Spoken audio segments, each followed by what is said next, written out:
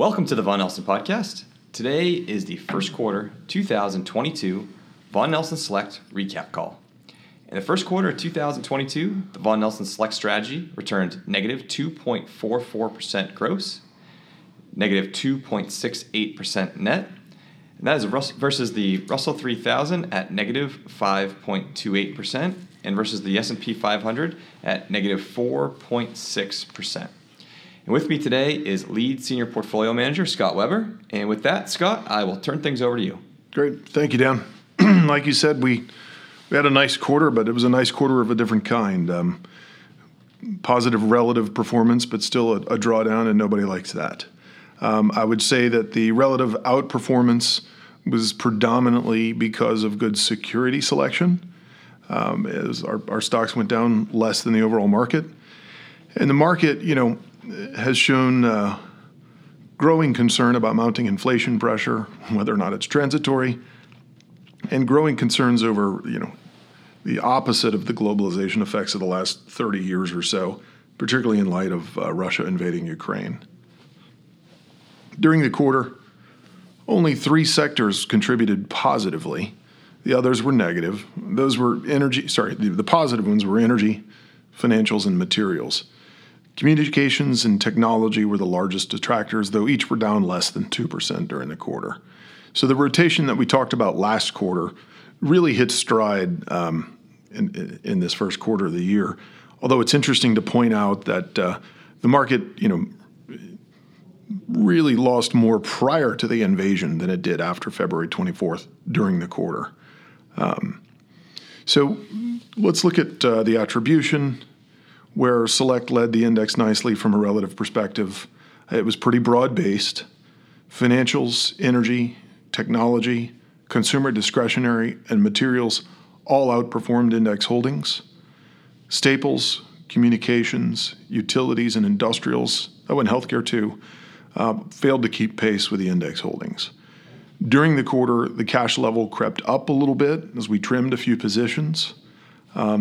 Speaking of changes, there were a few more this quarter than normal, where we bought 6 names during the quarter and sold 7.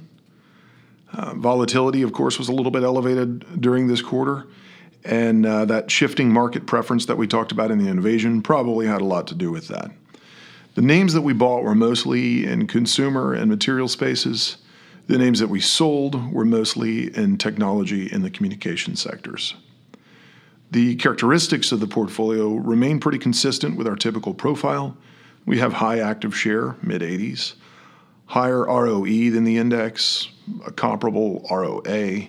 Our market cap skews a little bit smaller than the index today. That's a bit of a change from the last year. The valuation is reasonably consistent or comparable to the market. If you look at published estimates, forward-looking estimates, we're a little bit higher, and a lot of that has to do with the fact that we don't own banks in the portfolio, and those tend to make our multiples look higher by comparison. Shifting to factors, here again, you'll see a positioning that's consistent with our typical profile, although the most evident shift is a reduction in our growthy tilt. Stock-specific factors contributed positively to performance. As those growth factors shifted, as our factor preference shifted, our lower exposure to the growth factor certainly helped. The portfolio itself continues to show better factor diversification than the benchmark, according to our factor analysis. And a lot of that has to do with the continued concentration of several of the big cap names commanding such a large position of the index, whereas we've got offsetting positions there. The portfolio showed an exposure a long exposure to volatility, and that would be, at the individual name level. However, it's interesting that it's offset at the portfolio level with a significantly short exposure and an influential exposure to beta.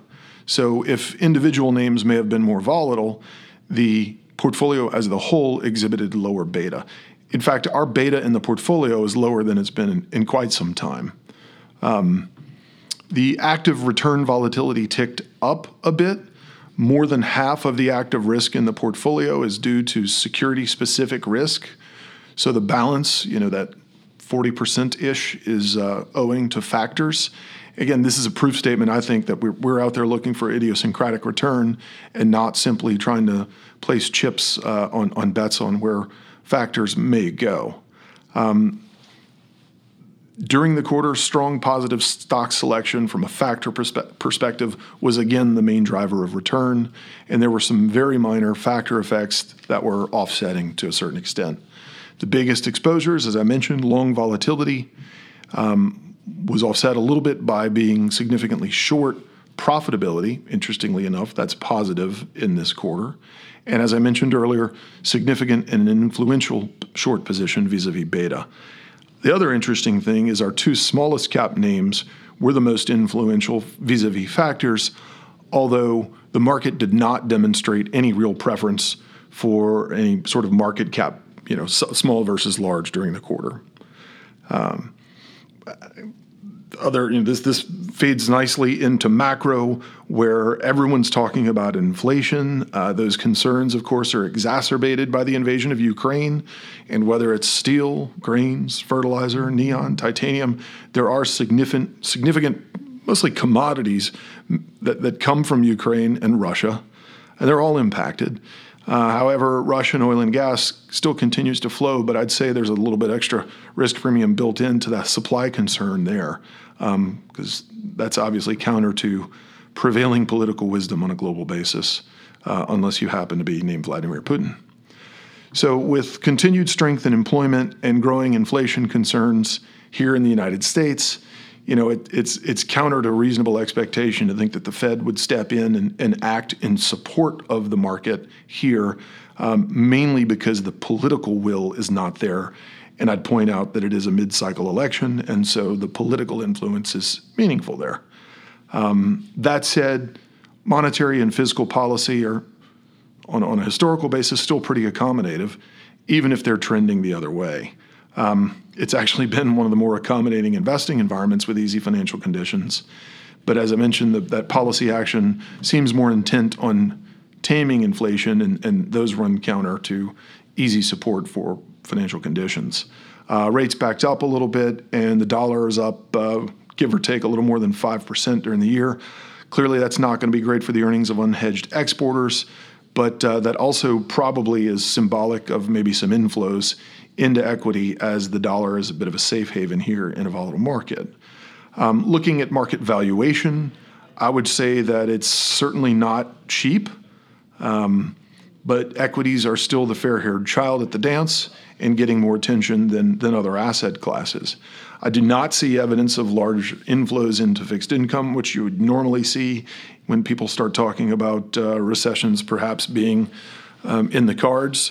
In fact, we're seeing inflows into equities, and I think some portion of that is coming from foreign equity buyers, again, looking at the strength of the dollar as being part of that. Interestingly enough, the equity risk premium is at a multi-year low. So turning to positioning, it's not altogether terribly different than it was last quarter as we began to position for slower economy in the fourth quarter of last year. I'd point out that we've got the lowest beta today than we've had in a number of years. But we still like what we own. We like the portfolio as a whole. We point out that the leadership in the market has shifted from the long-duration, very convex equities to commodity producers, which is commensurate with the inflation concerns.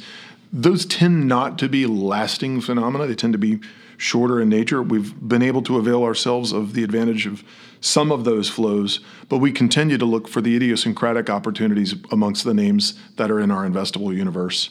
And with that, I think that wraps it, and I'll turn it back to you, Dan. Well, great. Well, thank you, Scott, and certainly appreciate the insights and a look back at what was a successful quarter for the portfolio. Hopefully, next time we bring you back in here, we'll see a little bit more positivity across of all equity markets. But again, looking forward to having you back, and we'll see you in a couple months. Look forward to it. Thanks, Dan. The views, information, and or opinions expressed during this podcast are solely those of the individuals involved and do not necessarily represent those of Vaughan Nelson and its employees. Vaughan Nelson does not verify and assumes no responsibility for the accuracy of any of the information contained in the podcast. The primary purpose of the information, opinions, and thoughts presented in this podcast is to educate and inform. This podcast, or any podcast in the series, does not constitute professional investment advice or services, and any reliance on the information provided is done at your own risk. Past performance is not an indication of future performance. By accessing this podcast, you acknowledge that the entire contents of this podcast are the property of Vaughan Nelson or used by Vaughan Nelson with permission and are protected under U.S. copyright and trademark laws.